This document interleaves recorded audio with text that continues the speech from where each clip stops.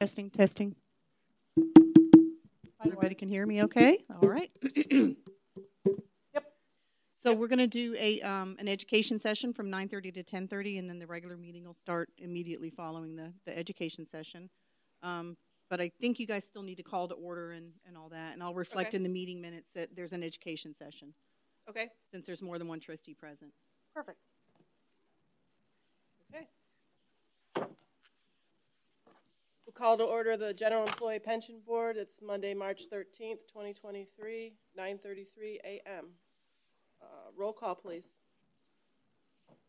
Bridget Vassier, Here. Brenda DeWeese, Here. Delana Talley. Here. All right, we do have a quorum with 3 trustees present. And All right. we'll start with an education session. All right. Let me go make sure that you guys can hear the peeps on the phone. Bonnie? Yes. And Frank? Just Yep. just testing sound. How everybody can hear okay? I can hear him okay. Guys, okay, great. All right, you guys can get started with the education session. Frank, do you want to go first? Sure. Or I can. Doesn't matter. Yeah, so happy to go first. And Bonnie and I will actually talk about a similar subject. And Katie and I will focus our efforts on the defined contribution side, while Bonnie speaks to the defined benefit changes related to Secure Act 2.0. So on December 29th of this past year, President Biden signed into law something called the Secure Act. It's been in the works for the last years, and it's actually a follow-up to something that had passed in 2019, known as Secure Act 1.0. So if you remember, under Secure Act 1.0, the retirement age, requirement minimum distribution age, increased from 70 to 72, and this year, following the Secure Act 2.0, it will be 73. Interestingly enough, there are some unique changes that will be happening for the defined contribution plan specifically. And I'll talk through some, and then I'll ask Katie to really step in and share a few more as well. So the first, it's known as the first day of the month rule. So this is a fairly non-important issue that was passed, but administratively it should help the city.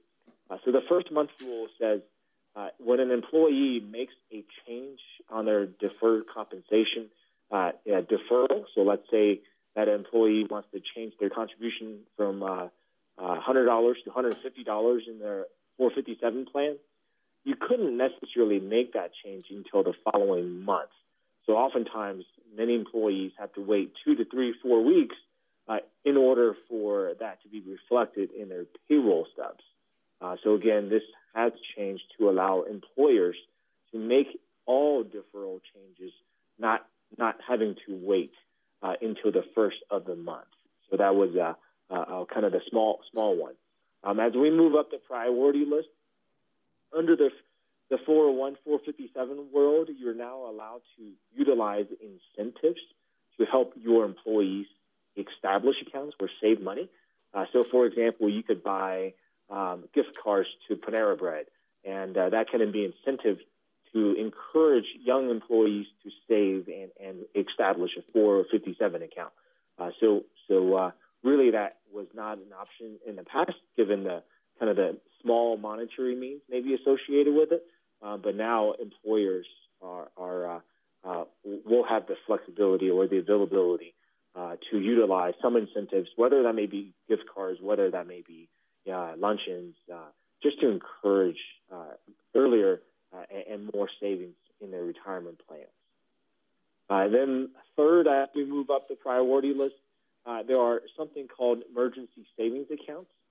So effective next year, I would imagine that your record keeper, in this case, I think is Mission Square, would come back with a change in their adoption agreement, where you could, as an employer, allow your employees to establish a savings account where employees have more flexibility to access their monies.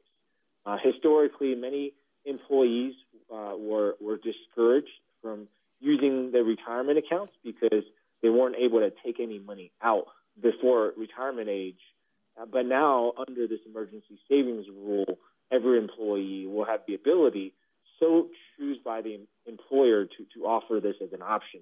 A limit of up to $2,500 a year that employees can save towards something called emergency savings, and that particular bucket will have a great amount of flexibility. And then as we move up, again, the priority list here, something unique is going to change related to the catch-up provision. So some of you may know that the current catch-up allows for $5,000 of additional savings for those who are age 50 or higher. Under this new rule effective next year, there's a caveat. The caveat is then if you make over $145,000, that catch-up must be in a form of a Roth. So what does this mean to employers? Employers must really have a Roth component in their plan. So if you don't have a Roth 457, you will need to implement one. But two, the employers will need to start tracking individuals who have made over $145,000. And then further, making sure that those catch-up contributions that employees undertake is in a form of a Roth effective January 1 of 2024. So that is important.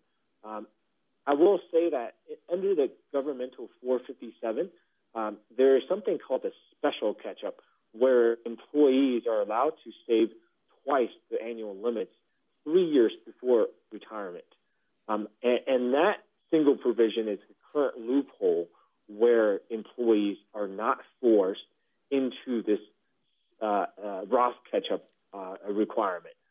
So for some of your employees that may be looking to catch up, or if you offer sick and vacation time and they may accumulate quite a bit, again, those employees could avoid the Roth provisions if they elect something called the special governmental catch-up. So again, it creates this whole catch-up provision has created a bit of a administrative burden for employers, because now you're forced to kind of catch to administer and keeping up with some of these payroll stats as we move forward. So there are several others, and I'll be glad to let Katie chime in. She actually wrote a bit of a white paper for our firm, and just to make sure that I didn't miss any of the major provisions.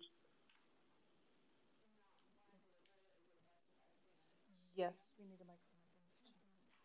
One second.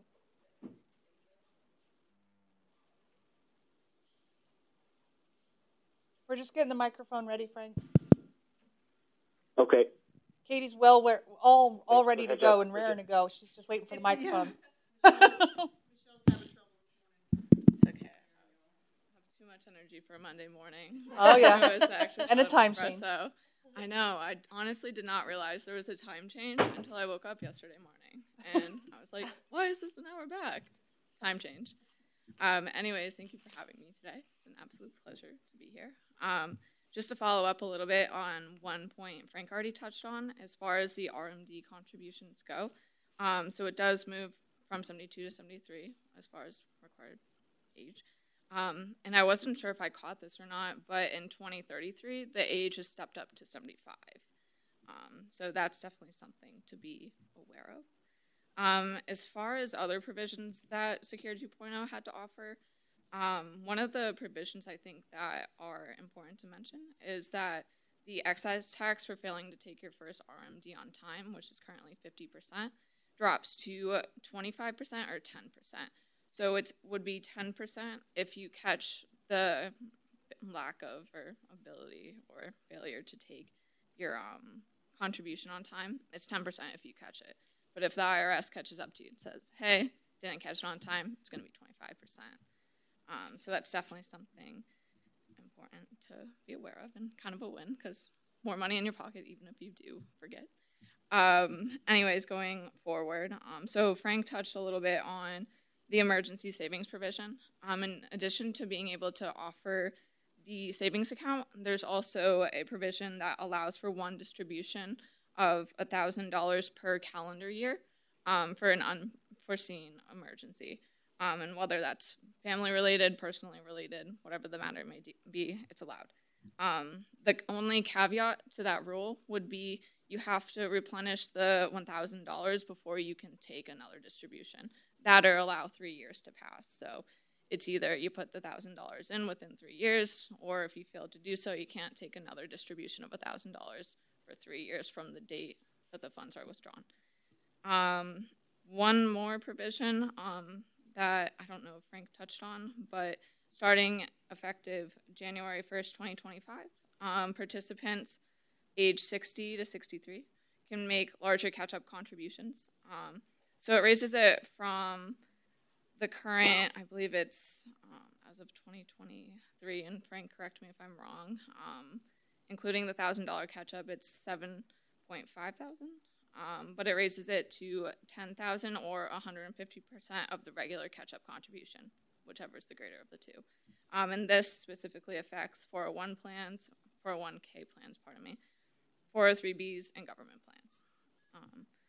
And that was the most important ones I had down.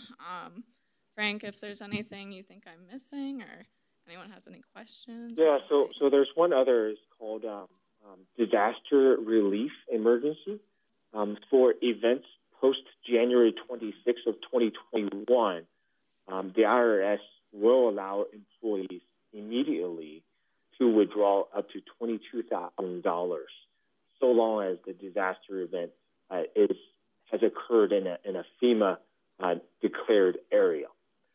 So going forward, again, if you want to offer this option as an employee, I would imagine Mission Square would provide this provision where, again, your employees could access their monies sooner than later under this disaster relief qualification for up to $22,000 without any pre-retirement penalties. A lot of these, I will say that will come in different phases. So when we hear Katie and I talk, some of them will occur immediately. Some of them will go into effect in 2024, and then some will go into effect in 2025. So at the moment, Mission Square is working on these changes to be able to share, but they're doing so in phases. So I would imagine that they would come back or come back to us or come to you with the initial set of papers for you to consider adoption for your defined contribution or deferred compensation plans in the coming months fairly quickly. Thank you.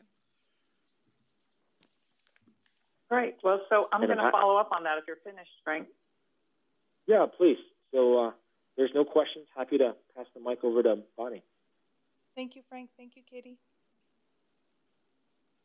So, I know Frank started off with, these are changes that are building on what we call the Secure Act, and this is the Secure Act 2.0.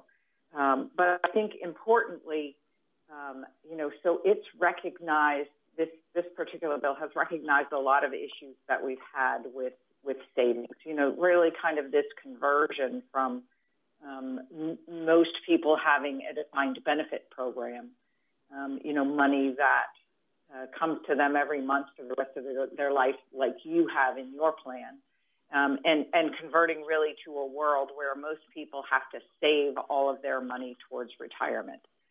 And so it's recognizing, that people are, working longer, people are living longer, people have issues that they confront, and largely now, most of their savings money is tied up in money that they're saving towards retirement.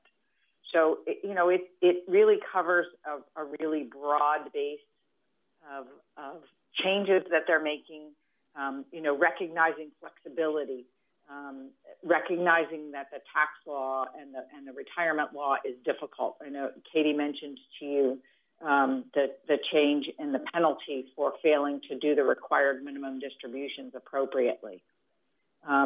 I think that's one of the laws where they're recognizing the changeover from the defined benefit world to the defined contribution world, where more people are having to manage that required minimum distribution age.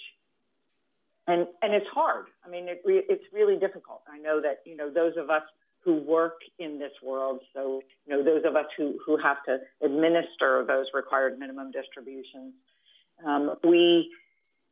it's hard for us, and we know the law. And so individual people, have to make those distributions from their IRAs. They have to make sure that they're taking them appropriately from all places. And so they're hard, I think. And so the 50% penalty was onerous. So, reducing that penalty down to 25% and giving you a safe harbor to potentially reduce it down to 10% is pretty significant. I'm going to talk to you about a lot of different things, not necessarily all things that are applicable to your plan, but just, in an educational way, letting you know what's going on out in the world. So they've expanded the automatic enrollment in pension plans, trying to get people involved in that process. They indicated that an early study has found that the adoption of the automatic enrollment has increased participation in the 401k type plans by short tenure employees, and specifically trying to target racial gaps. So the Latinx employees have increased from 19% to 75%.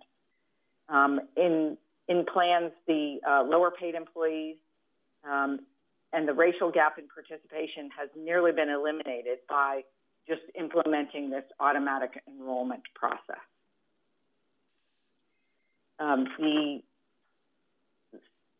Frank mentioned you can now promote it. I mean, I think that's really a good deal, where you can encourage people by giving them gift certificates or, incentivizing their participation.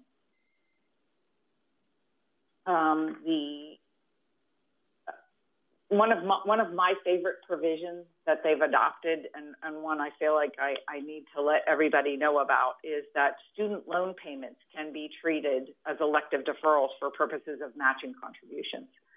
An employer, for example, in a governmental plan, can make matching contributions in a 457B plan on behalf of these members if they've made those changes to their plan. So allowing people, the student loans are a big deal right now, right? We're hearing that so many people are unable to afford their lives because of the student loan payments that they're making. So it's a recognition that, there is a bump in the road for people who are making substantial student loan payments to getting started in their retirement. So allowing them to use those student loan payments that they're making anyway to be eligible for a match, I think is a really good benefit. Some of the other things, Frank mentioned the withdrawals for certain emergency expenses, and I think that's prevalent throughout this change. There are many life issues that allow people to take money out of their retirement and to be able to put it back.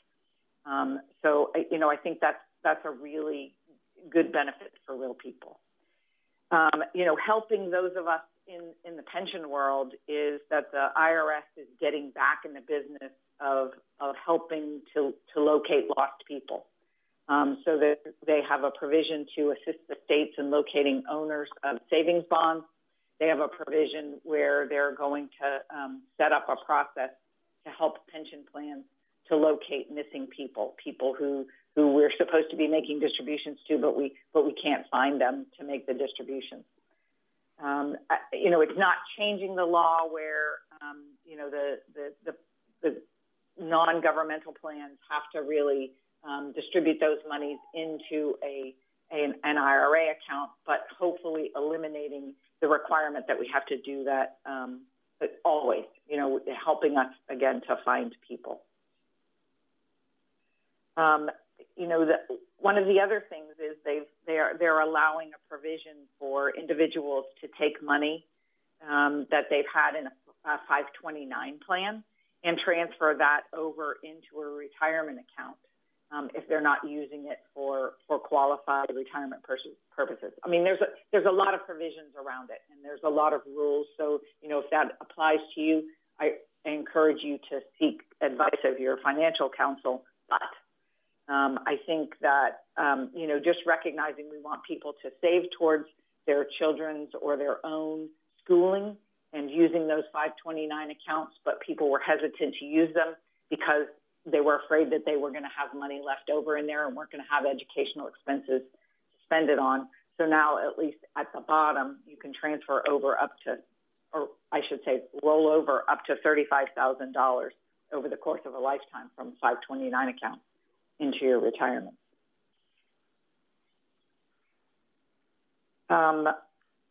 Again, important for those of us in the retirement world who have to administer these plans. They have really softened the rules around recovering overpayments. Pension plans sometimes are in the position where they're not notified appropriately when somebody dies. They're in the circumstance where there's been an overpayment for a calculation error, and prior to the Secure Act 2.0, the rules were pretty strict about the pension plans needed to implement processes to collect those overpayments.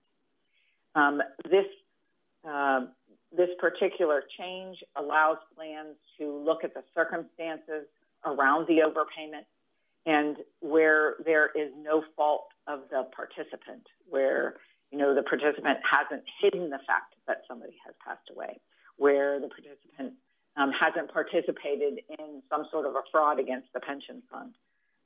The pension fund can waive going after the member to collect those overpayments, which solves a lot of problems. I think it's kind of the circumstances that you hear about, or are a widow and you have an elderly person who you're trying to collect a lot of money from, and it reduces their benefit substantially on a forward-going basis. And so, we'll no longer be in that circumstance if it meets the requirements of the law.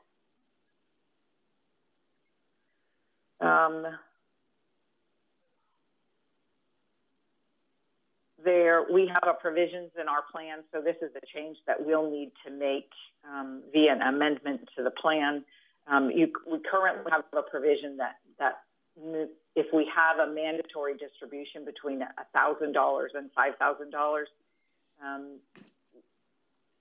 we can make that without the request of the participant. We can just send them a check. They've increased that limit up to $7,000.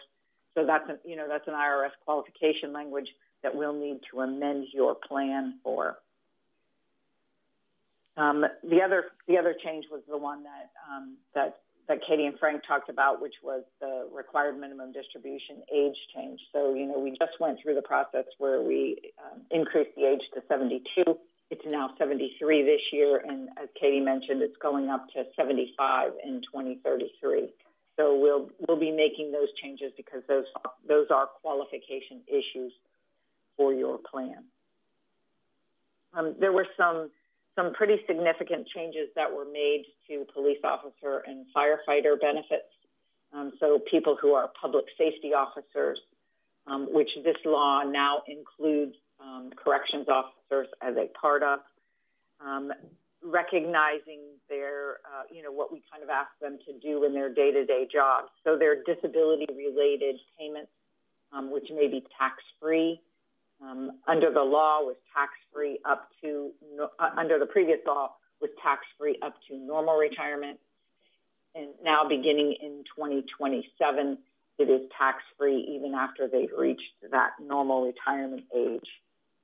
They have a benefit that is available to them to deduct up to $3,000 for health insurance premiums or long-term care and premiums that they pay. And the bump in the road was that the pension fund had to withdraw the amounts from their checks and pay them over to the provider of the insurance. That law has been changed, removed the bump in the road by the pension fund, and allows that payment to be made by anyone who is a public safety officer who is making those premium payments.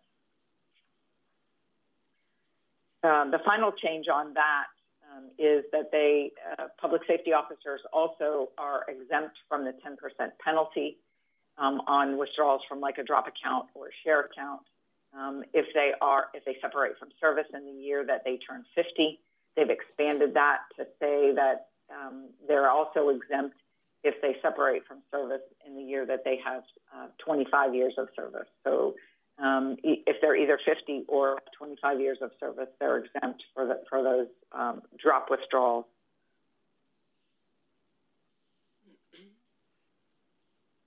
The IRS, I think, along the lines of simplification, is looking to give us some new guidance and some new forms on rollovers, which I think will help to standardize the process and make it simpler. While I think that the IRS rollover form that they provide to all of us gives really good information. If somebody reads it, it's 9 pages long, and people aren't going to slog through 9 pages to get all of the answers that they need. So hopefully they'll shorten that, that notice, as well as standardizing the process for making the request. Let's see.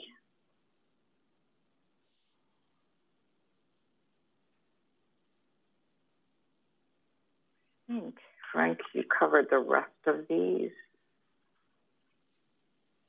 So people can, retirement plans can distribute up to $2,500 a year for the payment of premiums for long-term care insurance contracts.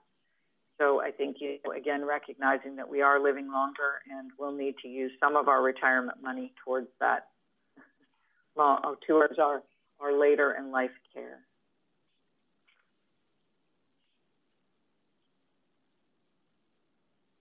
So that's all I have. And by the way, there are more provisions. So I gave you a 19-page summary of the 400-page bill, which is part of your packet today. So if you have any, anything specific that you're looking for, you can take a look at that summary.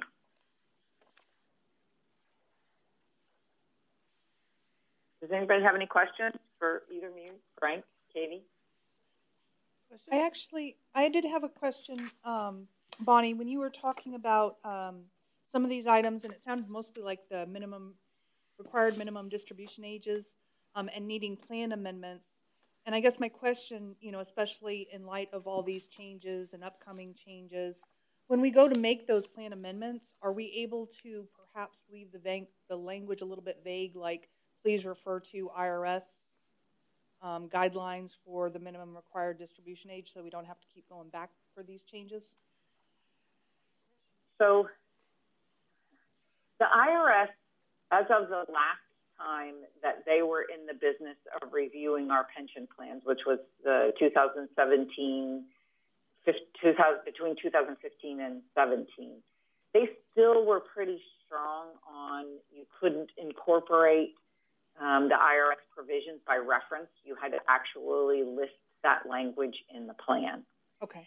I think, one of the things that they helped us out with in this particular change was that they increased it to 73 this year and said in 2033 it's going to be 75. So we can put both of those things in any amendment that we make this time.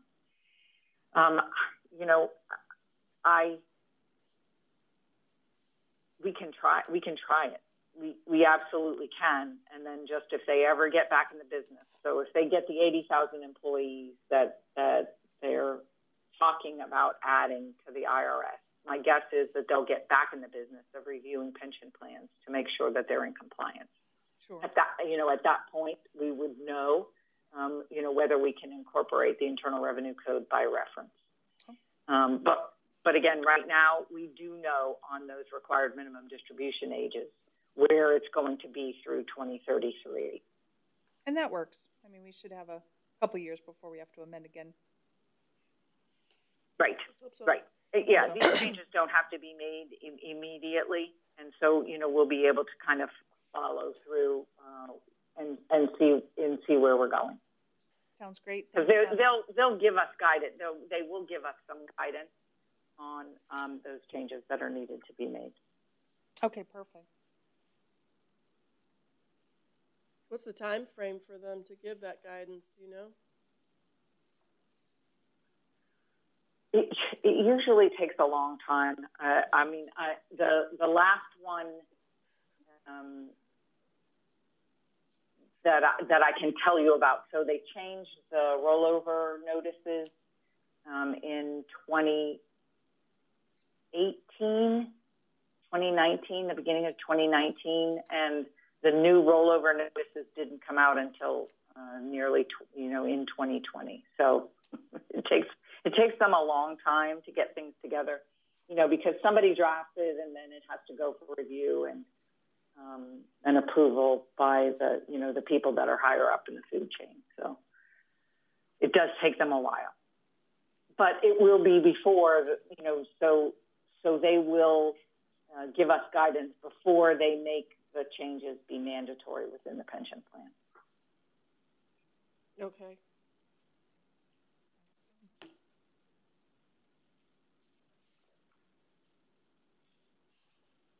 Anybody have any other questions?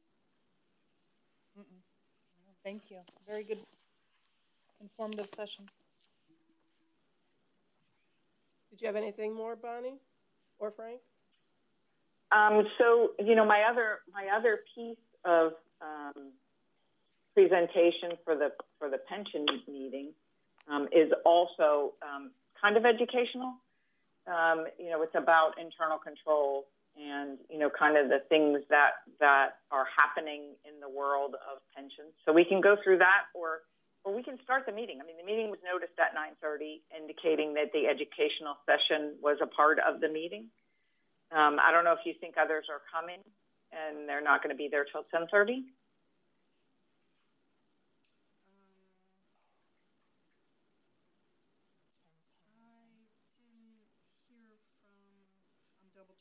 Okay.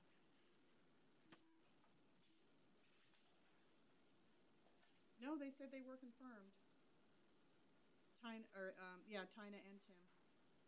They're both confirmed that they were coming? Yes, So I guess we should wait until 10:30. Probably should wait till 10:30. Yes.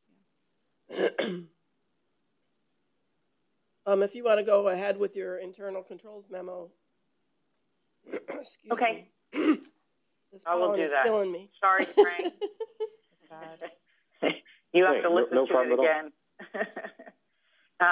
So we had a circumstance in a plan in South Florida that had a long-time one-man shop administrator. He worked for the city for a number of years, retired, and then went to work for both the police and the general employee pension plans. Shortly after that, he began stealing from the pension fund, and he stole about $3 million that we've been able to determine thus far. He's been arrested. The pension plan has filed a civil theft lawsuit against him, which provides for treble damages. But, it caused us to create a memo and to start a discussion with all of our clients about internal controls. So I think the first thing to do is actually the last thing that's on my list, which is to perform a self-evaluation of your internal controls, to understand, who's doing the work for your pension plan, what type of internal controls do they have, who's looking at your pension plan, and what type of review do they do. Your financial statements are created by the city's auditor. They do a look at your pension plan.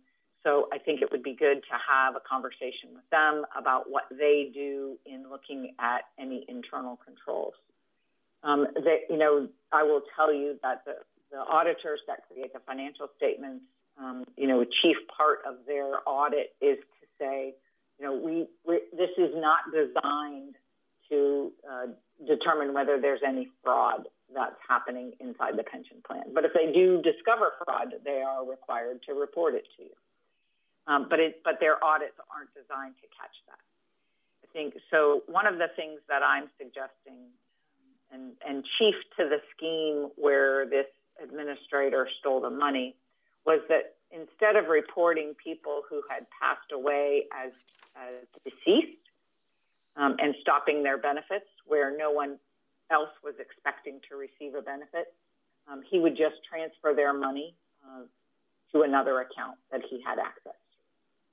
And so if somebody had just on an annual basis compared the list of the retirees with the, a death check of the database that looks at people who have deceased across the country and compiles them, it would have been pretty easy to determine that he had something going on, or at least it would have stopped it before it had accumulated to $3 million. So one of the things I'm suggesting to the clients is that they talk with the internal auditors about the ability to take a look at that on an annual basis.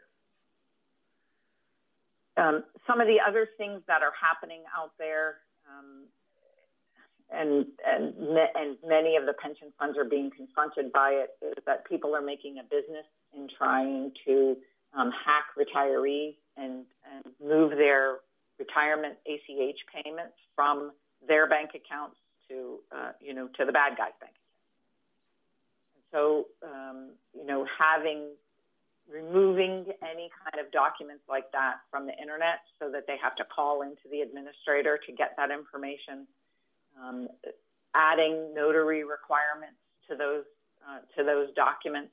I think, put a couple of hurdles in the way, kind of along the lines of if you have an alarm sign outside of your house, it's not going to necessarily stop the bad guys from coming onto their property, but maybe they would look for someplace else where it's easier to steal the money. We've had frauds with the warrants. We've had frauds, just people spending a lot of time trying to figure out how to get into our pension plans, which are nothing but, money and personal identifiable information. I don't know, Michelle, if you wanted to chime in on that a little bit. And I will say that Foster & Foster is doing the SOC 2 audit, so is a review of their internal processes. And we'll be able to get a copy of that audit once it's completed and be able to provide that over to the auditor who does the financial statements as well. Right, that's right. So I also wanted to mention that one of the things that this plan does that I think is very good is they require 2 signatures. So anytime somebody gets put on the payroll, one of the trustees and myself have to sign off on that. And so I think that's very good. Another good checks and balance is the fund activity report that we include in the consent agenda. Each agenda packet has usually the very last page is that fund activity report, and that's where we're going to list anybody who's, starting a benefit, any deceased members, and if their beneficiary receives a continuing benefit, all that's going to be laid out on that fund activity report. So I just encourage you guys to take a look at that. This is a closed plan, so there's not a lot of activity on there, but there is some. And if you see anything that you don't recognize, or this is a small town, small agency, so a lot, a lot of your former employees, so if you see something on there that doesn't quite look right, definitely, ask about it. And the, separation of duties is, something that we also practice at Foster & Foster. When I put somebody on the payroll, that goes to one of my peers, and they verify it, they quality control it, and then it goes over to the custodian.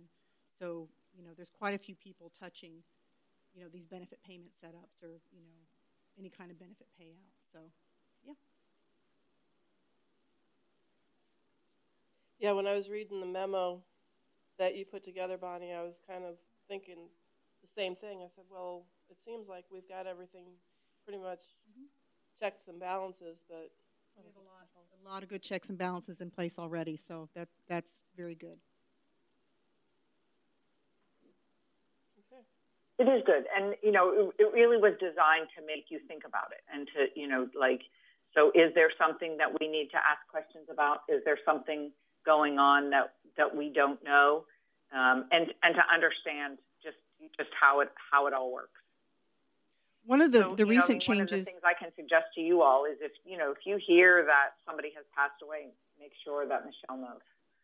And I mean, just that simple thing, lets everybody know that you all are, kind of paying attention to what's going on. I had a CPA tell me one time that, even if you don't have time on a monthly basis, this was for my business, even if you don't have time on a monthly basis to balance the checkbook, if you have somebody else who's doing it, but to review it, just make sure it's always delivered to you so that, everybody knows you're taking a look at the information that's coming in. Yeah, and I was just going to say real quick, one of the changes that we did implement fairly recently is when we get a direct deposit change via email, we pick up the phone and call the retiree and just verify that they did in fact send it, and address changes, things like that. So if we haven't talked to the person and we're the ones that sent it and then they sent it back from the same email address, we'll pick up the phone and call and just verify that person did in fact request that change. Yeah, I think in the future we'll be able to implement, kind of the multi-factor authentication that you see with your bank accounts and, with some of the other financial institutions. But I think right now with the current group of retirees, people who have been retired for many years, it's pretty difficult to implement that process right away. Well, and Bonnie, you touched on something in the first presentation you did on the Secure Act there about deceased members, that they're doing something to make it easier for pension plans to find out if somebody's deceased?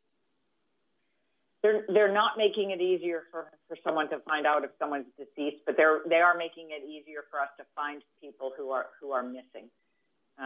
So if they're setting up like kind of a repository, much like we have here in the state of Florida for lost and found. So you can kind of put your name in the line to say, we're holding assets for somebody. We need to find them.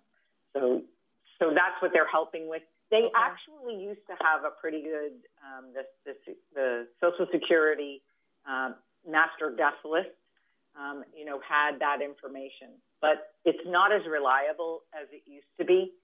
And I feel like the reports have said that about 30%, it has about a 30% error rate. And so there are private companies that are out there that offer the business. And so PBI is one that I'm aware of, that you can do a cross check, and they not only use the Social Security Death Master List, but they spend time looking online and going through obituaries to add people to their database. Yeah, because how do you know that somebody's died? Right. I mean, if they're getting ongoing distributions to a account and any family member had access to that specific account once they pass, what's to prevent us to just keep sending the money again and again and again? Do we do periodic checks or verification of them? Yeah, your custodian, Salem, does. Salem. Your custodian, Salem, does a monthly death audit. Oh wow. Okay. Mm-hmm. Yeah, they do it once a month, so we're covered there. Very nice. Yep. And they use that PBI, I believe. I think so too. Yeah, PDI is a very big firm, and all the big companies use them. But we quite often get notifications from Salem that such and such retiree passed, and I usually give it a day, and then I call and verify. I did have one occasion where they weren't in fact dead, and they were very surprised to hear from me. So I try to that happens fairly often. Does it, Bonnie? one of my clients has someone who has been reported more than once as deceased, and he actually comes to our meetings. I mean, it's like a person that we see fairly regularly. reported dead more than once. Maybe that's why he comes to the meetings. Yeah. I'm here. Proof of life. I'm alive. Keep sending my check. Oh. And I've heard one administrator told me that even though they have, stopped somebody's payments, that they actually have shown up later on to be alive. It's weird. Oh dear. Okay. Any other questions from anybody? No. Well, we could take a 10-minute break and see if Take a recess. Jen and Tim show up and Sounds good. rejoin the meeting. Okay. Sounds good. I'm gonna hit pause. I'm gonna hit pause. You can watch most of those on like All Pluto right. or Tubi. Yeah. Those are free too. My goodness, I'm glad there was there a bug there or something? Whack. We'll call back to order the General Employees Pension Board meeting at 10:31. And All right. do we want to redo Yeah, we've got select two. call? Sure. Bridget Vazier, Here. Brenda DeWeese, Here. Tina Hilton, Here. Delana Talley, Here. and Tim Sopko. Here. All We're right, all we do here. have a full board, Chair. All right. We'll go to item number 3 on the agenda, public comments. As we have no public, we'll move on to item number 4, approval of the minutes from the December 12th, 2022 quarterly meeting. Are there any changes or corrections to the meeting minutes? I have none. All right. No. I'll For, make a motion that we approve the minutes of the December 12th, 2022 meeting. I'll second that. Oops, sorry. all in favor? Aye. Aye. Opposed? Item number 5, new business. Okay, we have none. Item number 6, old business. We have none. So we will move on to the reports. First up, Doug Lozen with Foster & Foster with our actuarial valuation.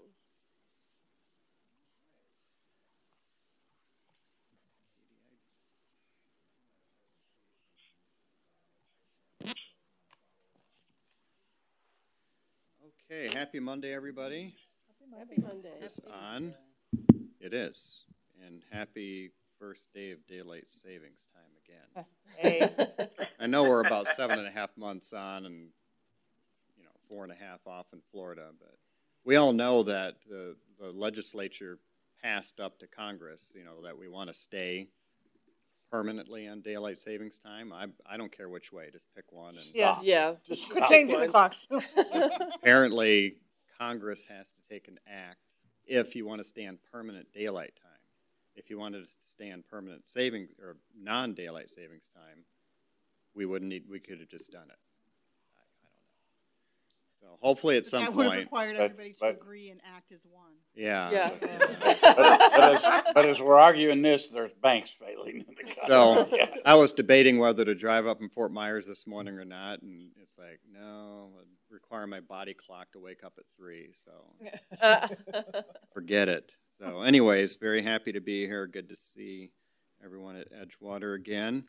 I am going over the October 1st, 2022 valuation. It should have been all fired up on the iPads, and if I did it right, I made it so the screen won't shut off. Because we hired IT people, and it's actually very good. They're very sharp, but they change the passwords on these things, and it's just a hassle for me to call it out. So it's all still fired up on the iPads? Yes. Okay. Yes, sir. So, I like to keep it simple, and it's basically a retiree-only plan. There's still just one active member, so there's not a lot of moving parts every year. Really, the only reason we go through this exercise each year to go through a new valuation date, which is always October 1st, is really to measure two assumptions compared to reality. And we all know that assumptions are for the long term, and if they're reasonable, they will match reality. But on a year-over-year basis, you know, you could almost certainly not meet the assumption. You either beat it or you fall short of it. And by beating or falling short, that determines whether the city's requirement goes up or down. We just make these little tweaks. The analogy is, you know, you've got a car that's running just fine and everything mechanically is fine, but you still need to keep the hand on the steering wheel. You can't just go down the road, take your hands off, and not think that you're going to go in the ditch at some point. So that's what we're doing here, is we're just making these little adjustments to the steering wheel to keep the contributions flowing in appropriately that are being invested to pay out monthly benefits for the lifetime of the retirees. The only two things we're really measuring right now is your investment performance relative to the assumption. The assumption is 6.25 net of fees, and life expectancy relative to the assumption that's in place. And in Florida, we're mandated to match what the Florida retirement system uses. That's actually a conservative assumption. When you hear an actuary with a defined benefit plan talk about conservative, that means you have a greater likelihood of meeting that assumption rather than falling short. And so the better chance of meeting the assumption means there's more stability in the city's funding, and it's easier to generate a gain. We've all seen, if you've been watching the media stories in the last, especially 5 years, life expectancy is really flattening out. There's greater mortality in the general population than historically, than the tables would dictate, and especially in the millennial age group, if you've seen those stories. And that's pretty surprising if you think about it. The millennials are born, really in the 80s into the early 90s, so they're young. And the excess mortality, the number of deaths compared to the long-term tables are very, very high. It's significant statistically. And everybody's trying to get a gauge on what the reasoning for it is. But I've seen it with defined benefit plans in Florida for at least the last 3 years. We're getting a lot of mortality that we would normally not expect. So with that little bit of an intro, if you look on page 5 of the report, you can see we do need the first of extra contributions from the city. Compared to fiscal 23 going into 24, about an extra $58,000. And the reason of the increase is you did fall short on the investment side. It was interesting, back-to-back years, in fiscal 21, a tremendous return, double digits, 17 or 18%, followed by in fiscal 22, just 12 months later, same magnitude but with a negative, like a negative 17%. So in reality, though, you gave back more than you gained in 21. You think, well, wait a minute, if we got a positive 17 followed by a negative 17, doesn't that cancel? No, because the assumption is 6.25. So in fiscal 21, you got a gain. You expected 6.25, you got about a 17. So that's like, 11% or so. When you get a minus 17 compared to a positive 6, you're falling short by about 23 to 24%. Fortunately, we smooth assets. So you've heard that term before. This is part of your education, right? I understand that you use my presentation as part of the educational part too. We smooth assets to help the city budget either way. Whether we have this tremendous gain or a tremendous loss, we phase it in on the investment side. If we didn't, you'd have some very different answers. Let's pretend we didn't smooth on assets, and we roll back to me being here 1 year ago. I would have showed the city's requirement dropping quite a bit, and everybody would have been getting very excited, especially budgeting over at the city, and it's like, oh, great, we can lower our requirement to the general employees fund. I don't know what the number is, but let's say it's, 50,000, And we'll take that money and free it up elsewhere for the general fund or put it somewhere else. And then I come back right now, again with no smoothing, and I would say, oh, guess what? That minus 50,000, you need to put that back plus another 30 because we now have a minus 17. And it's like, oh, great. So you get this roller coaster ride, up and down, up and down. So let's go back to reality. We smooth. And so last year's 4-year average was decent. It was above your 6.25, but we weren't using this great positive 17. It was more like, I'm guessing, 8 or 9. And so the city's requirement last year came down a bit instead of way down without smoothing. But here I am now showing you a $58,000 increase rather than like an 80 or a 90,000, or maybe even worse. But smoothing doesn't do away with reality. It just phases it in. So the next 3 years, you will have the fiscal 21 still phasing in, and now the fiscal 22 phasing in. They're working against each other to some extent. In 3 years from now, the last good portion of 21 falls off, and there's one more bad portion of 22. That's when you're going to have a spike. That's when you're going to see a little bit more than this 58,000 in the year that it occurs. What I'm hoping is we get some favorable returns the next 3 years to help bring the baseline down so that when that spike occurs, the spike will be there no matter what, but it won't be as bad as if we had today's baseline to measure it against. So I'm just giving you a heads up that the next 3 years, I think the city's requirement will still need to go up for the general plan, and the biggest portion of that is 3 years from now. But I'll just give you an update each year that I come, just to kind of let you know what's going on. So with that, that little introduction there, so just a quick recap on this page, and then I'll give you an update on the funded status. The recap on this page is the city's requirement for this year is that $719, $791. Just budget for that exactly to the dollar. We don't need to worry about the member contributions. And the budget for next year, 23-24, should be exactly that 777,332, regardless of what's going on in the market or anything else. So any questions on what I've covered so far? Okay. If you swipe over to the next page 6, there were no changes to the plan since last year, meaning the city did not pass any amendments that affect benefits, and there were no assumption changes for the plan. And the last thing I think I will plan on covering, and then I'll give you a recommendation after that. If you go to page 15, it's an update on your funded status. And you can see it's been stable. It's not, it's not a stellar funded ratio, but it's been stable. It's hovering, in the mid 60s to close to 70.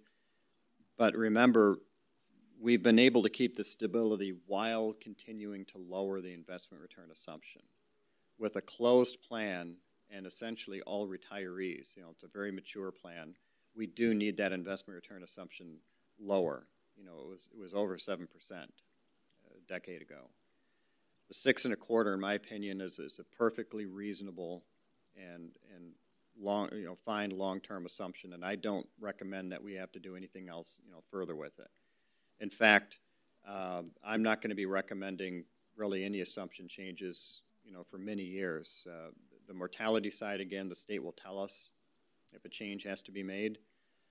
And as far as the 6.25 goes, I think right now that's a reasonable long term for many years. We'll advise at some point in the future if we seem, with Katie's input, Frank's input, whether we think that their strategy dictates we should have a different long term assumption. But right now, in my opinion, the 6.25 is fine. I don't see any short term need to change it at all. So where I will finish up is go back 2 pages and So with a recommendation, this page at the top, it says reconciliation of the unfunded actuarial accrued liabilities. Most of the city's payment for the pension plan is due to this page. Think of this as, you know, all of the things that have happened in the past that you're paying off. It's not a perfect word, but think of debt. You know, you've made a lot, you've borrowed a lot over time. And if you look at the very bottom, think of that as a house. You've got a $6 million house. You see that all the way at the bottom, second to the right-hand column. $6 million house, and you're currently paying $654,000 per year on it. Well, it's not just one payment on the $6 million. It's comprised of all of that schedule, all of these items up above. They have different payoff periods. What's going to start happening the next couple of years is you're going to have credit pieces falling off. So, for instance, if you look at the third one down in that schedule, it's labeled an experience gain from 2013, and you have 1 year left to pay on it. And notice the payment for that is $56,734 credit. If I didn't do anything with this schedule here, over the next couple of years, those credit pieces are going to start expiring. And when they expire, the city's requirement would go up from the baseline. What I'm trying to do is avoid having these credit pieces expire and have the city's requirement just go up simply because you fully recognize prior gains. So what I'm recommending is when I come back next year, we consolidate the unfunded. You've seen these commercials on TV offering, it's like, hey, if you have all these credit cards and these debts, we'll pay them all off and you pay us, you know, you just pay us, you know, one payment. Of course, there's a downside to that in the private sector. They're making money. They'll pay off all of your debt, but now you're going to pay them and they're going to make some profit on it. What I'm recommending here is no profit. You simply will compress all of these into one payment. I will give you the payoff period. I have to calculate it, and that will restart the unfunded liability page. It will not incur any additional payment from the city. It's going to be using the 6.25 investment return assumption. I would simply take that $6 million and the payment for it, that $654. I would keep the $654 as close as I possibly can and create a payoff period. Let's say I just back into it using interest theory and it's 15 years. So next year what you would see on this page is all of these compressed, $6 million payoff, 15-year period for that $654,000 payment. So that's what I'm recommending to you is so there'd be two parts today to when I'm done talking here shortly. You'll approve the evaluation report, and then separately for next year, you will approve me consolidating the unfunded liability for the reasons I just gave. So let me turn it over to you to answer any questions that you might still have before you go ahead with those motions. So, just to jump in. Go ahead. So just to clarify, so when you consolidate those, and then you're basically redoing the amortization schedule, say over a 15-year period. Yes. Is there the 6.25 being factored in for interest at all? Or yes. How does that? Okay. It's it's like taking out any loan in the private sector, level dollar amortization. Okay. You're paying just principal and interest. Okay. On the using 6.25 as your assumption. Okay. And 15 years would be your assumption. Going forward, I would recommend any future changes at strictly 15 to keep things simple. Mm-hmm. The initial consolidation, I will have to calculate the number so that there's minimal impact on the city's funding. That 654 might go up slightly, 660, 670 maybe maximum, because I have to pick an even number. So I'm just throwing out, let's just pretend it's 15. It might be 14, it might be 18. I'll figure it out so there's minimal impact on city's funding.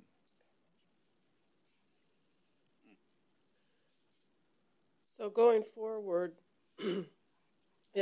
is this going to be listed the same way so that you would have the consolidation, That's an excellent amortization question. amount, and then if there's an experience gain or loss for next year, is that going to be listed separately? Excellent question. Yes, we are not changing the method for funding.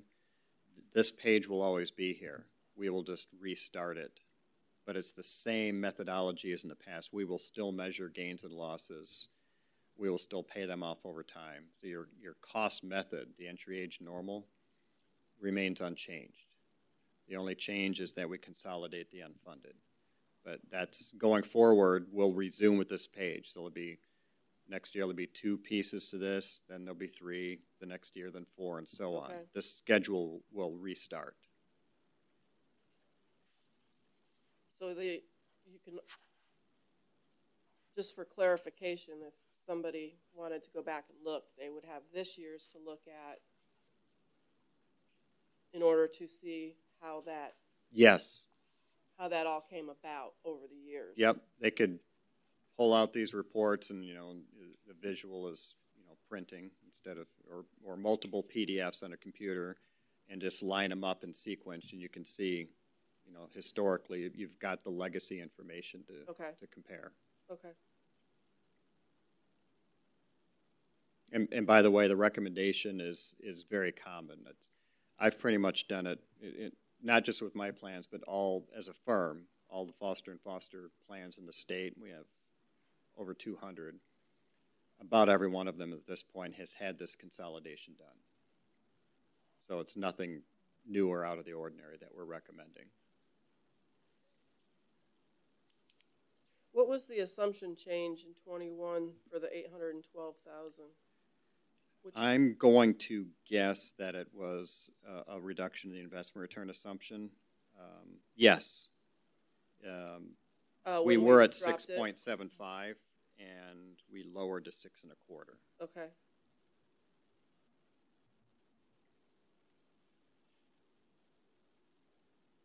Any other questions? Nope. Then we need a motion for the approval of the actuarial, and then we need to do separate motion for the other. Declaration of returns, yes, please. I'll make a motion we approve the actuarial report. I need the year in there. Second. Thank you. All in favor? Aye. Opposed?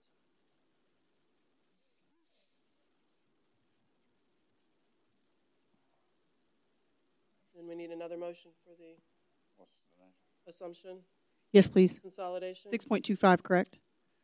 Well, that'll be the declaration of returns. Declaration of returns, right? Yeah. Okay. So we're dealing with the consolidation of the unfunded right now.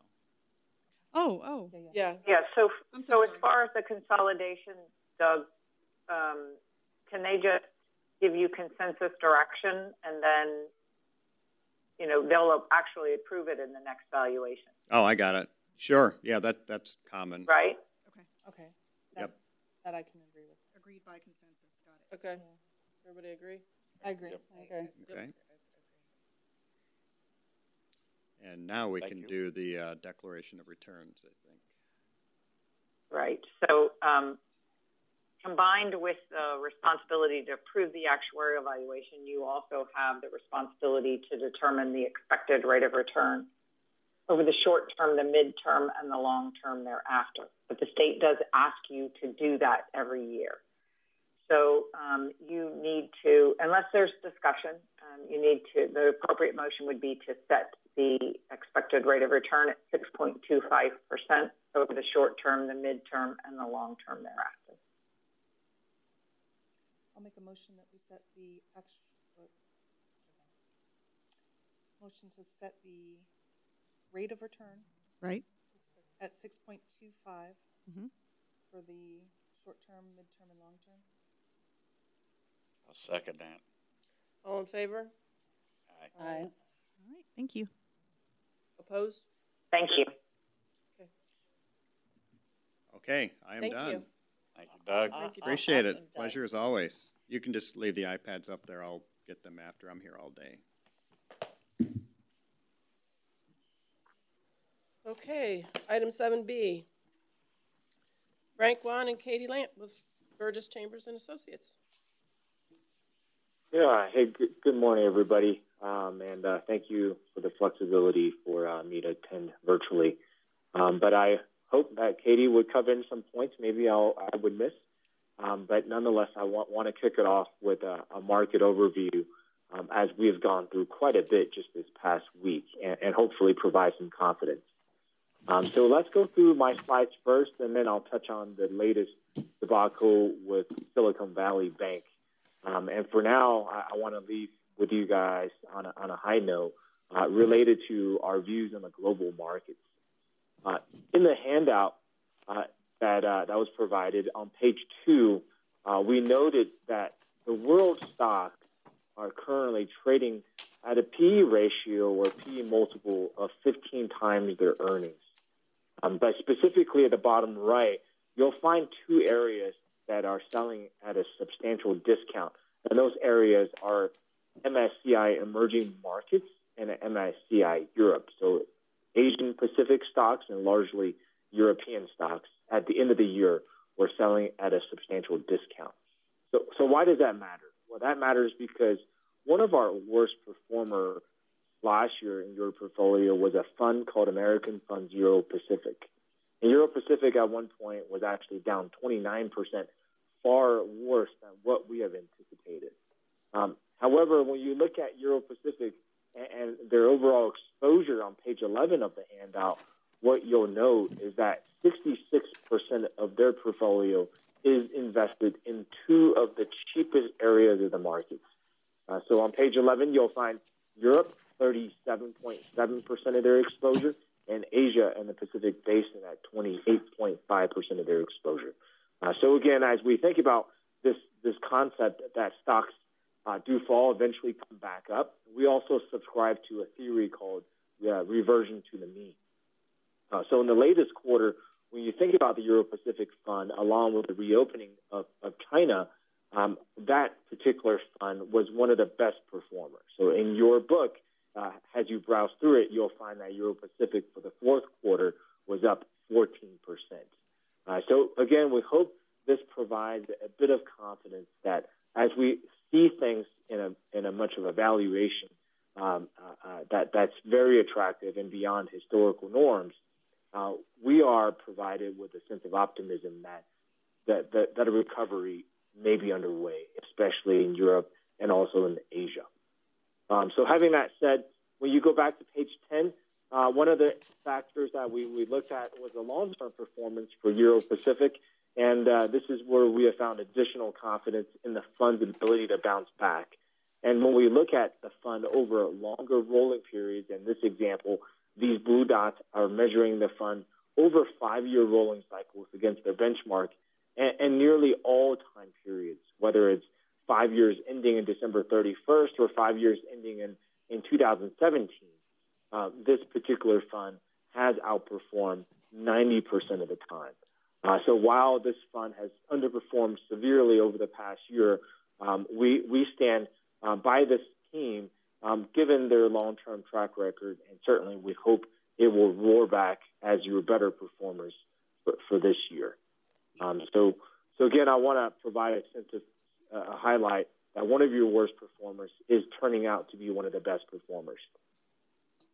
And then 2, towards the end of the year, as we talked about your stock pickers, in your portfolio, you had Wells Fargo, or latter named Allsprings Growth Mutual Fund, and then you also had the Virtus Ceradex Mutual Fund, and similar to the Euro-Pacific story, both stock picking management teams were really one of the worst performers in your portfolio. We, at the end of the year, calendar year last year, recommended a small consolidation, and largely because what we have seen in industry is something called the reconstitution of index funds. So on page 14, if you look at the slide between value versus growth, and note that there are many sectors of value over the past year has now switched to growth. And likewise, there are many areas of growth that have switched over to value.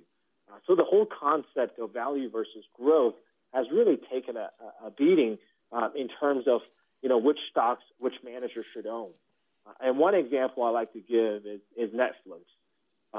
For a long time, and most of the managers that we dealt with last year and the year prior really hated Netflix. And throughout last year, Netflix was touting on their new subscription platform where they are charging now their viewers $6.99 if the viewers want ads. So an ad version versus an ad-free version. That used to be the only case before. Well, Netflix, when launching the ad version, they had anticipated that they would get 5 million new subscribers in the fourth quarter. And the entire Wall Street community kind of shunned on the idea, and they said, Netflix, we don't think you're going to get 5 million viewers, so we're not going to hold your stock. So by way of not owning that stock, I will say it has been a detriment because during the fourth quarter, Netflix actually reported an addition of 7.9 million new subscribers. So the concept of Netflix that was shunned by growth companies really did not help because many of the mutual funds did not own Netflix as part of their portfolio, while Netflix is one of the stocks that have roared more than 40% since October 1st of last year. And consequently, Netflix has been changed from growth to value. So now when we think about the managers in your portfolio, Ceradex is now forced with a decision to own Netflix or not. So between growth and value, both managers in your situation missed out on the opportunity to take advantage of the stock lows. And that same story can be applicable for Facebook or Meta, and that story also applied towards Salesforce. And then as of late, that same story also carried over to Tesla. So the fact that most of these companies are switching between growth to value, given how much they've been beat up last year, and the fact that value companies may not want to own them, given their poor outlook and poor future forecasts, that we felt it was prudent for this board to make that switch between active to passive. So what we have done over the last year, if you recall, is we took half the position from Wells Fargo and also half the position from the value mutual fund, and really started a new position called the Fidelity 500 Index. And we truly believe having a blend of active versus passive in your portfolio is going to capture more of the upside going forward.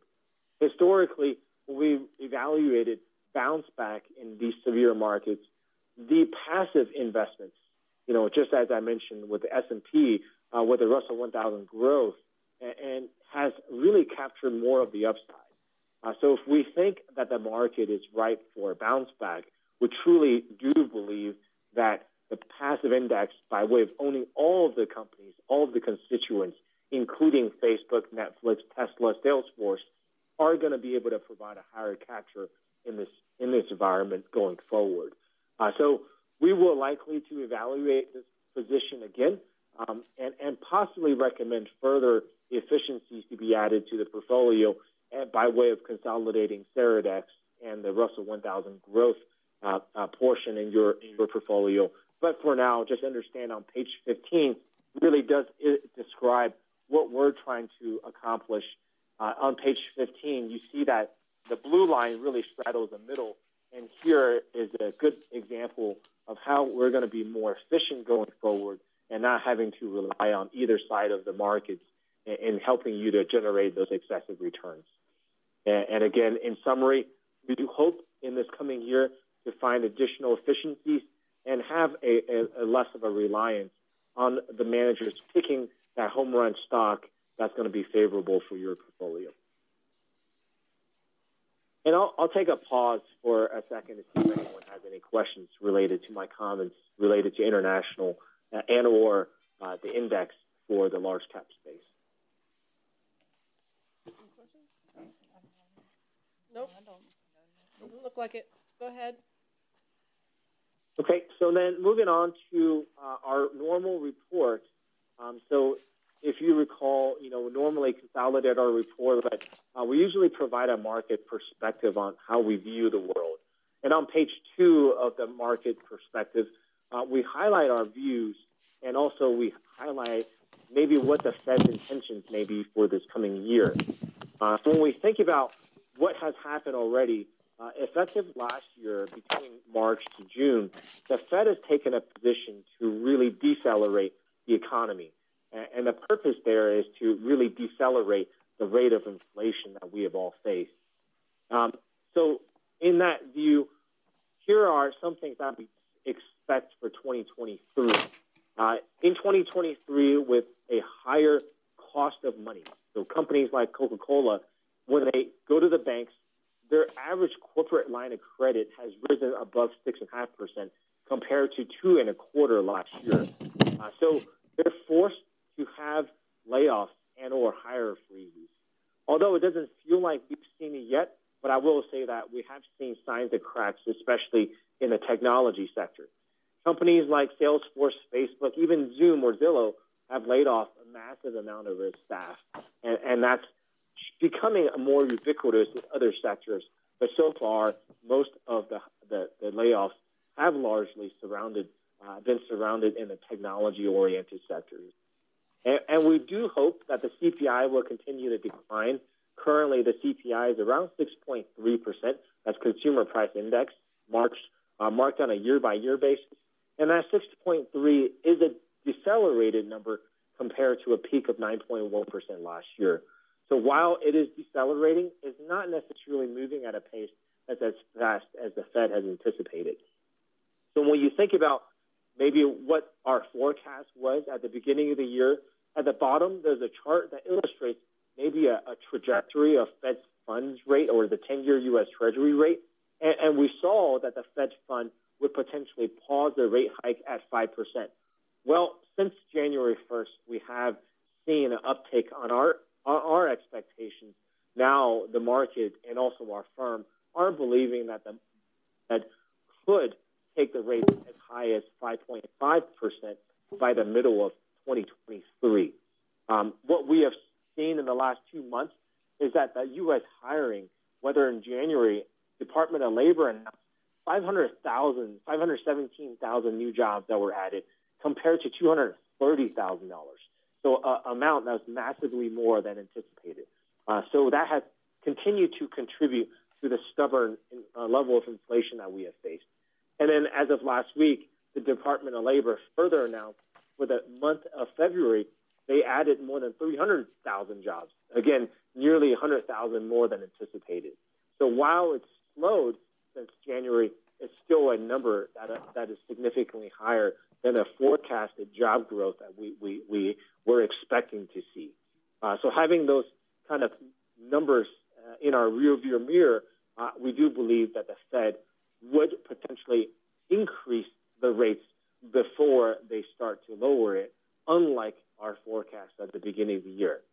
Now, in the last week, that has thrown a bit of a wrench in that equation, and that wrench happens to be the Silicon Valley Bank. As you know, Silicon Valley Bank went into receivership on Friday of last week, and FDIC has stepped in yesterday to provide all investors and all depositors the full faith guarantee of the FDIC, meaning that all depositors, even for those who have deposited more than $250,000, will receive 100% of their monies in return. So U.S. government is effectively stepping in to bail out SVB, or Silicon Valley Bank, and further, another bank went into receivership this weekend called Signature Bank, and I would imagine that FDIC would step in to assist Signature Bank with their promise to return investor monies as well. So having those two backstops, we hope that the Fed notices that there are signs in this economy, and a lot of that signs of cracking is finally showing up. For a while, we talked about the lag effect. And the lag effect meaning that Fed can raise rates, but they may not see the impact of rates going up as quickly until 6 to 12 months later.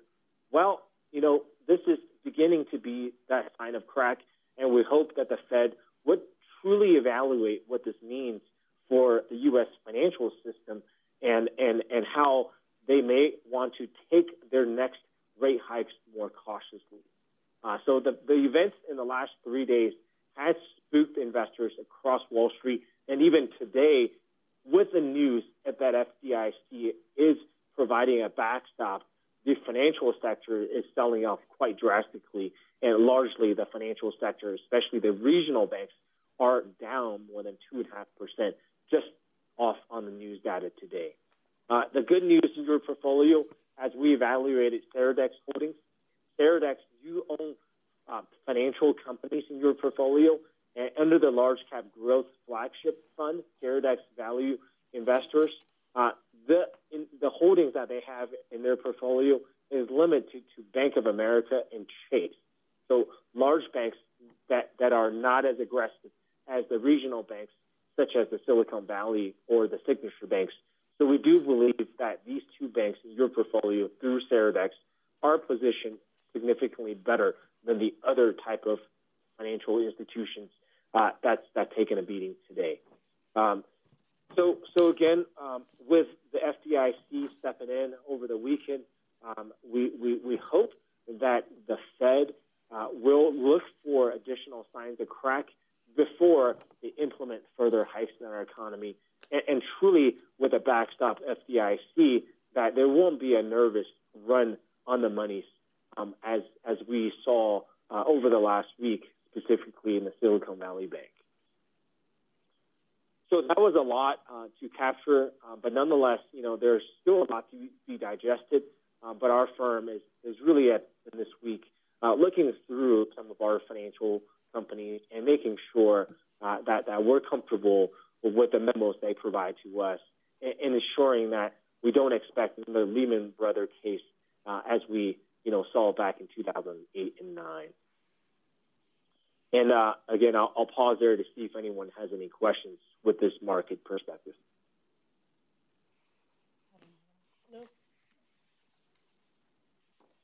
Nope. Well, great. So then I'd like to fast forward your attention to page 12 of the report. And looking at page 12, there's a small modification that we made in the way we want to present your report. So, for a while, the pension plan was aiming for a goal of 6.75%. And with a change in the FRS, which is now expecting 6.7%, we thought it was fair for us to change the universe on this slide to compare your plan against now the public funds universe. However, I do want to mention that, your plan is significantly more conservative than the rest of your peers across the state. You have roughly 50% of your investments in what we call risk-off options.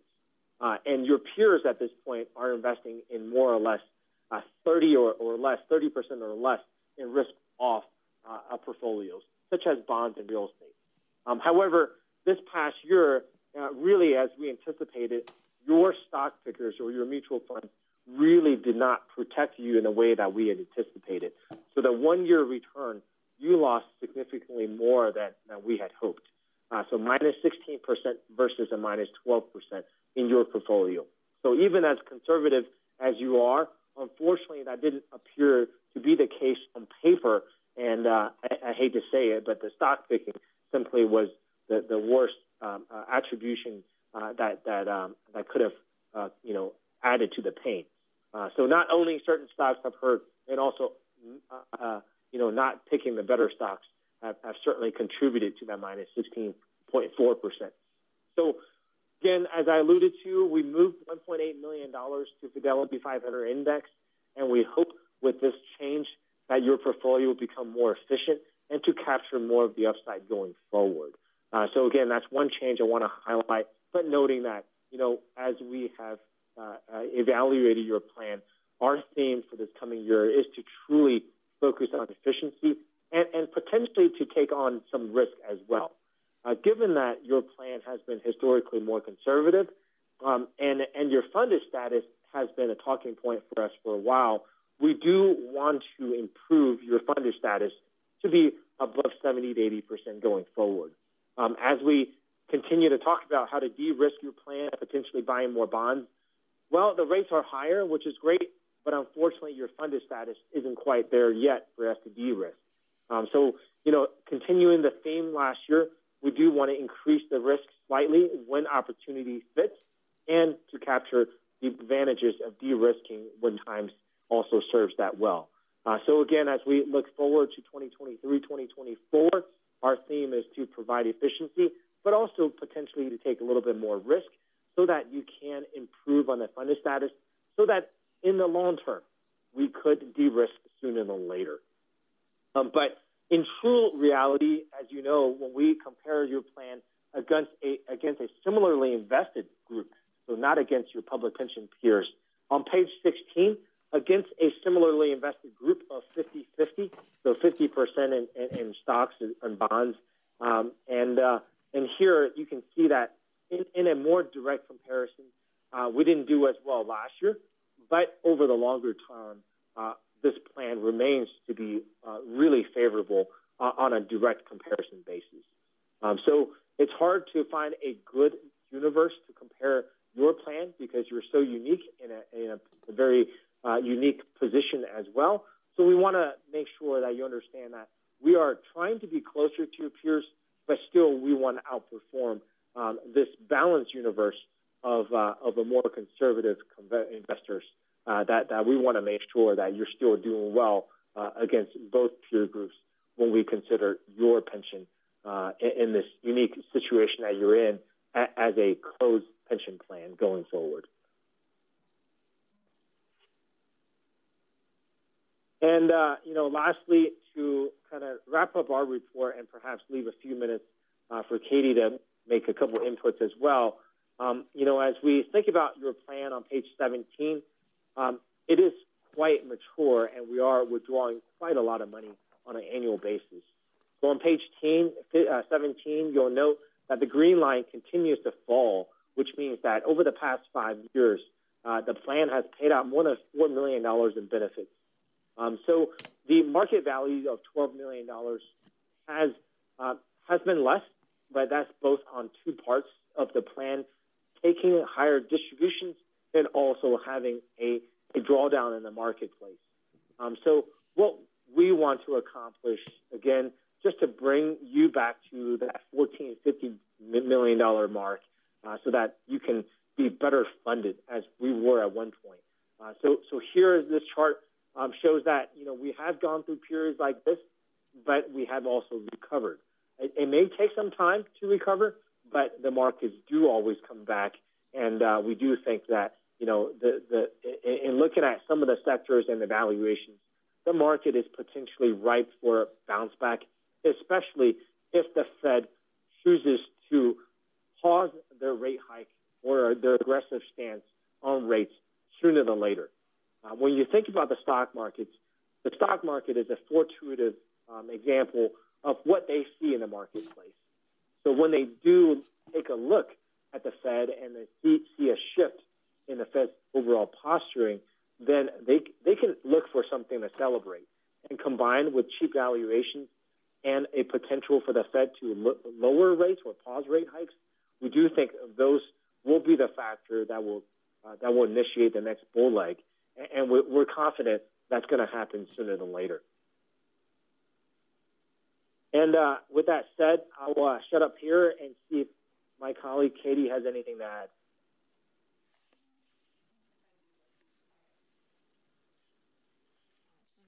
Thank you, Frank.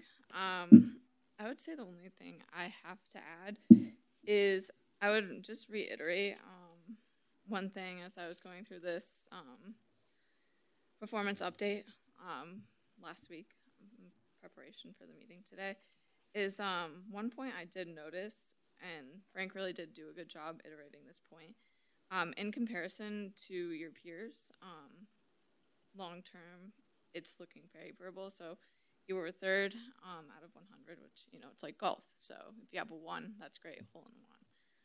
So 3-year, 5-year performance, as it stands today, is in the 3rd percentile and the 1st percentile, 5-year, 3-year, 5-year.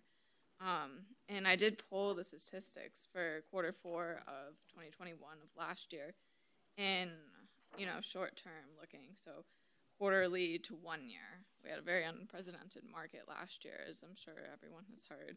Bond markets were down. Stock market was down. So unfortunately, it's in the bottom percentile compared to last year, where it was 12 and 7 for short term. But given the long-term horizon, again, last year it was, the 3-year was 1 and the 5-year was 1 for the total fund. So I guess that's just a little bit of a reiteration that long-term, in comparison to the peer group, it does look strong. And I just thought that was something that stood out to me overall. But that's the only comments I would have to add. I thought Frank did a great job at really diving into it. So thank you again. Thank you. Thank you. I have a question. Last quarter, we authorized basically the $300,000 on the real estate side. What's the status of that? Yeah, great catch, Brenda. So, real estate, while in normal operating environments, provide us liquidity on a quarterly basis. So as we look to redeem from real estate, it happens that all of our peers wanted to run at the door at the same time. So when we initiated this recommendation back in early November prior to the meeting, there were $10 billion of institutional money that were hoping to exit real estate pools. At the end of December 31st, that 10 became $20 billion. And consequently, firms like American Realty, along with JP Morgan, UBS, have all instituted something called a lockup provision, meaning that they're not going to force sell any properties that they own, but instead they will look to liquidate their portfolios methodically and return investor capital when those redemptions or when the sales are processed. So we did get a sliver of money during the fourth quarter, and I think that was maybe in the amount of $15,000. So they are inching towards redeeming our assets, but unfortunately, our money is really at the mercy of American Realty and whether or not they can meet the redemption, demand out there at the moment. Too bad Silicon Valley Bank couldn't do that. They'd still be with us. Boy. Yeah, so unfortunately that was a drag for the fourth quarter, but remember, private real estate was really the only source of gain for this portfolio. Had we not had private real estate last year, that minus 16% would have looked significantly worse. So worst comes to worst, private real estate will provide a diversifier to the way, that the returns are reported. And, for now, even though you have seen kind of a drawdown in private real estate, we do hope that as real estate gets its right down, the stock markets will recover, so that the pain under real estate may not be as significant, given that currently real estate represents nearly 10% of our portfolio. But if the stock and bonds both recover, then that percentage that we have in real estate should look relatively less. Okay. Any other questions? No, Frank really did a great job of really diving into all the details. Yep. Thank you, Frank. Thank and you. Katie. Thanks, Frank. Katie. Thanks, Katie. Absolutely. And I think the market's up. Okay. Is it really? Yeah, they're now happy. Well, I mean, I'm like 20 minutes behind, right? I don't get that real time. But. Yeah, so market's mixed. The small cap or the regional banks are down quite significantly, but the large caps have turned. Yeah, large caps have turned. Yeah. So the turning point, a lot of it is based on the potential that the Fed may not be as aggressive. So with this, just as I mentioned, not only are investors cheering on the fact that the Fed may not be as aggressive, that we may have a less of a hike in this month as next week. So there are a lot of speculation in place, but I think for good reason that the market is cheering at the minimum from FDIC insurance bailout. Right, and so they're going to do, and they're doing more, right? I think I got that from the beginning of your conversation. They're going to do more than just FDIC. Correct. Interesting. Okay, next up, we have Bonnie, our plan attorney. Right, so all of my presentation was in the educational component, so unless you all have any questions, we can move on. Okay. Item number 8 is the consent agenda. And we have the summary of payments, warrant 84 for ratification, warrant 85 for approval, and then there was the fund activity report. Any questions or comments related to any of those? I did want to bring up one thing. I thought I would have it all wrapped up prior to the meeting. Let me open up this summary.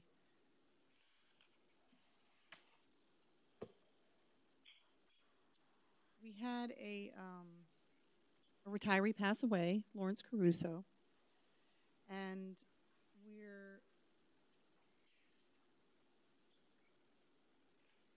So this is the Mr. Caruso situation? Yes, Bonnie, and I've been in touch with Bonnie, of course.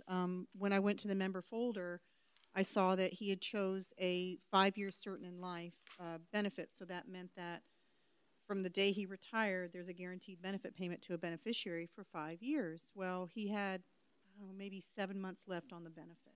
Okay, so there's a small benefit that needs to be paid out. I was in touch with his son. The sole primary beneficiary that Mr. Caruso has listed was his wife, and his son let me know that she's also passed away.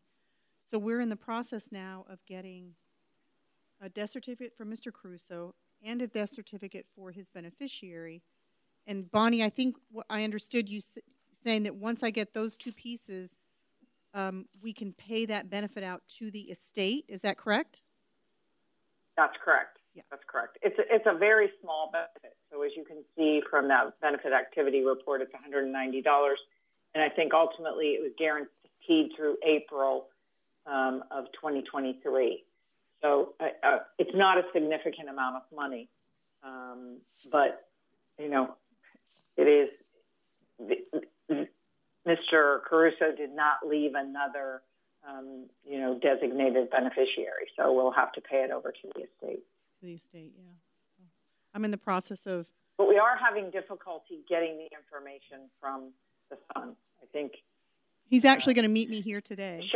Michelle sent me what he had provided, which was, I think, 5 different photos of pieces of his father's death certificate. We're all very hard to read. So he's going to meet me here today, actually, and hopefully he'll have his mother's death certificate as well. I can make copies of both, and we can move on. So, best case scenario, that's what will happen. Wonderful. That's all I have. If there's no other discussion, we need a motion. I make a motion, we pay the bills. I second it. All in favor? Aye. Opposed?